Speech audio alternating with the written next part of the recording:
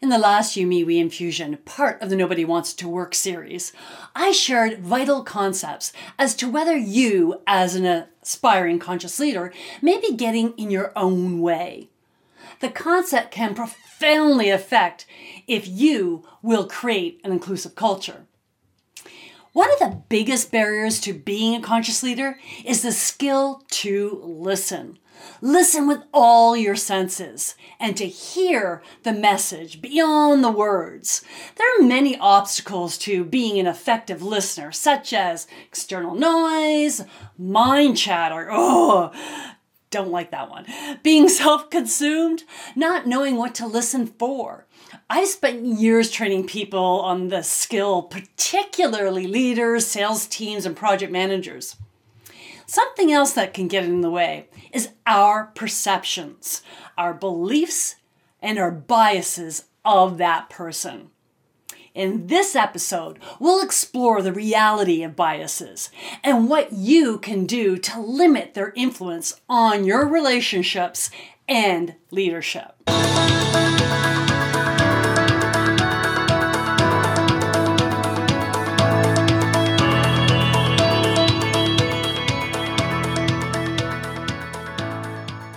To be a conscious leader that is responsible, aware, and creates a culture of we need to bring our unconscious bias to our consciousness.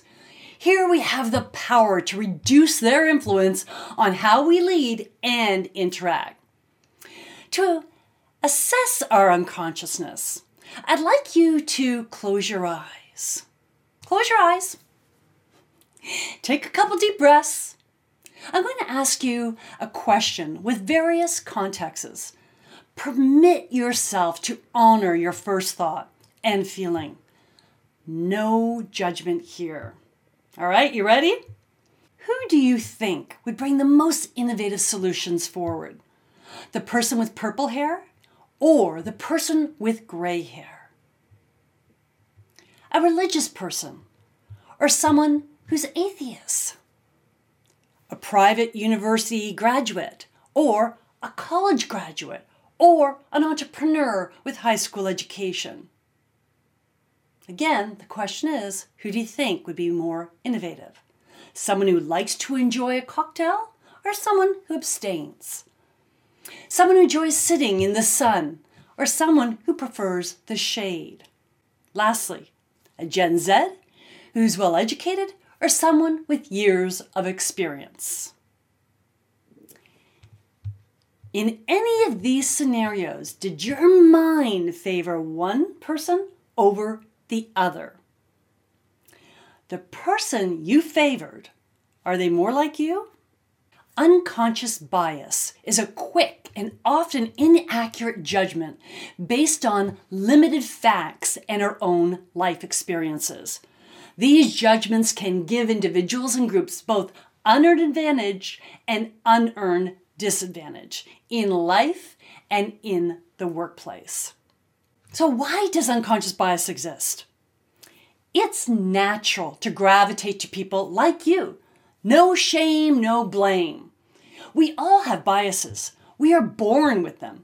As I trained organizations for over 20 years in leadership, sales, and conscious conversations, the root of every connection was the ability to build rapport. At the core of rapport building is having the flexibility to reduce our differences at a subconscious level. Subconscious to the person you're trying to connect with, right? You got that? You're consciously flexing your skills. Why? Because we connect with people like us. It's natural. Take your friends, for example. Do you have similar interests? Do you laugh at the same dad jokes? Do you have a similar demeanor? Or are you the same culture, race, religion, gender, or sexual orientation? This is called affinity bias, which is the tendency to favor people like you in some way. Our biases are influenced by so many sources, such as life experiences, things other people tell us, media portrayals, social media, TV and movies, institutional influences, Our unconscious is bombarded with overwhelming messages, and our biases are always being confirmed or disproved. But be kind to yourself. Again, biases are natural. According to neurolinguistic programming, our unconscious mind processes 11 million bits of information every second. But our conscious mind can only handle 134 bits of information a second. So to manage all that information our unconscious mind receives, we either delete, distort, or generalize. This means our conscious mind shifts through reams of unconscious information, including beliefs and biases, and makes conclusions. Let's dive deeper into how biases show up at work and our biases to an inclusive culture. I produced and hosted 5 diversity, equity, inclusion, and belonging panels with advocates in community and business leaders in 5 cohorts: the Black and Asian community, the Indigenous peoples, peoples with disabilities, and intersectional feminists. Here is a glimpse from 7 hours of fantastic content into what biases look like and how they can sabotage an inclusive culture.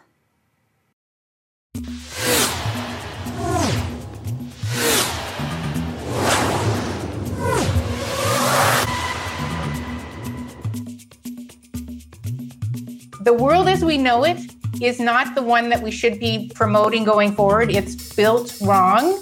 It's built inequitably. That's a conversation they have to have. They need to recognize that change needs to start. If they're not having that conversation and they're looking around and just seeing 15 more white faces at the boardroom table, something's wrong.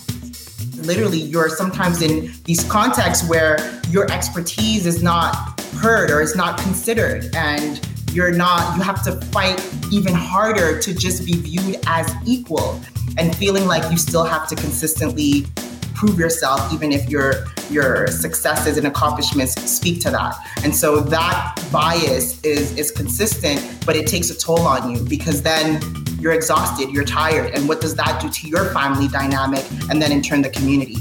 Having these conversations as an Asian person, when we're sitting at a leadership table, if we have that opportunity to sit there, oftentimes we are sought to speak on our Asian point of view, on your Filipino point of view, versus contributing just to the greater conversation.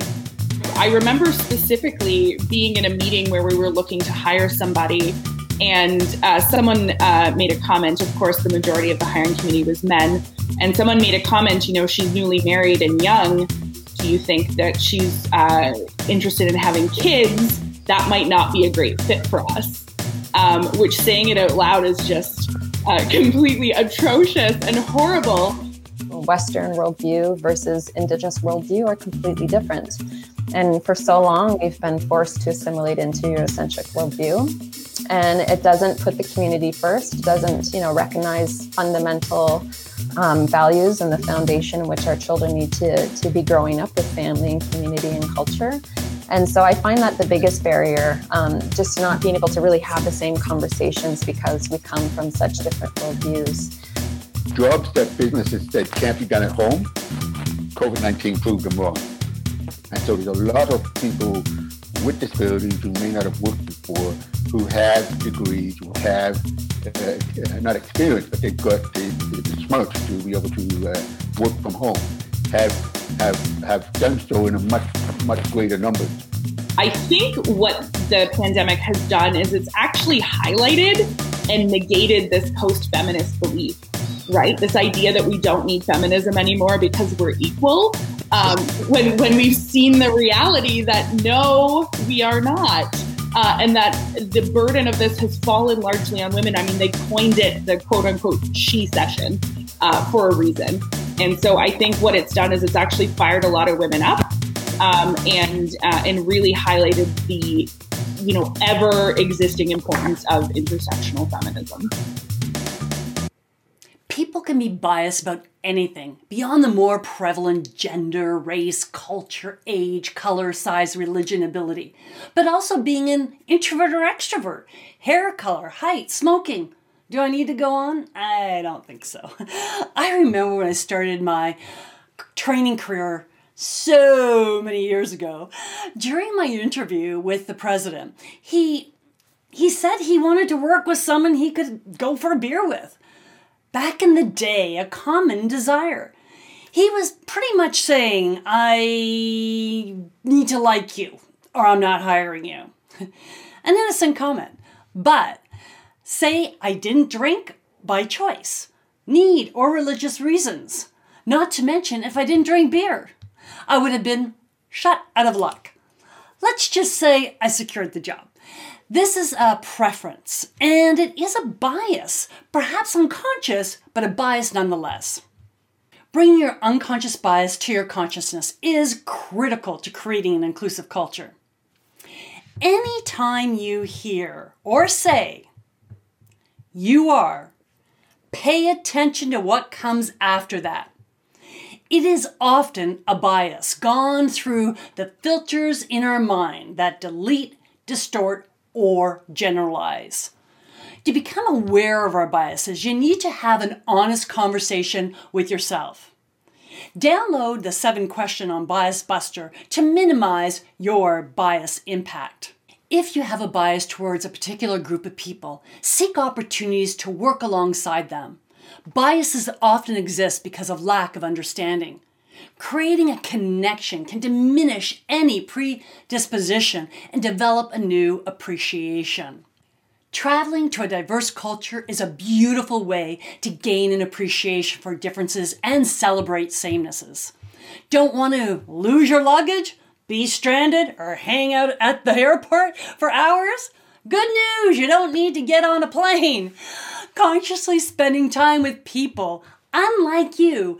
Have a conversation with a homeless person. Visit an indigenous community. Make a Jewish friend. Volunteer at a Black Lives Matter event. Or ask a woman how they would address a problem. You'll be amazed by their insight. As a conscious leader, the most effective action you can take to reduce workplace biases and create an inclusive culture is to connect your team around a task regularly.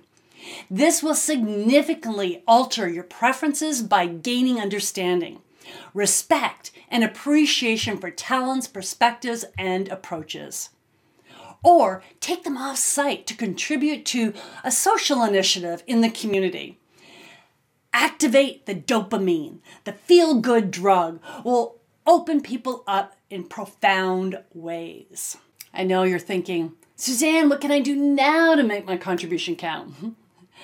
Well, seek an opportunity to expand your network with diverse people. Who knows, you may make a new friend. As conscious leader, start celebrating diversity with lunches from different cultures, education sessions on other beliefs, and most importantly, connect your team over a task, internally or contribute to something bigger than themselves. Thank you for joining me, Suzanne S. Stevens, founder of You, Me, We Social Impact Group. We grow conscious leaders, their influence, and social impact sustainably. As part of our commitment to this mission, I invite you to complete a potential assessment, a transformational tool highlighting your strengths and growth opportunities. The best part, it reveals your most significant barrier to reaching your full potential. It's a $297 value with You, Me, We compliments. Visit youmewe.ca/potential-assessment to gain access to this accurate transformational tool. Thanks for joining me. Like, share, and comment on how you make your contribution.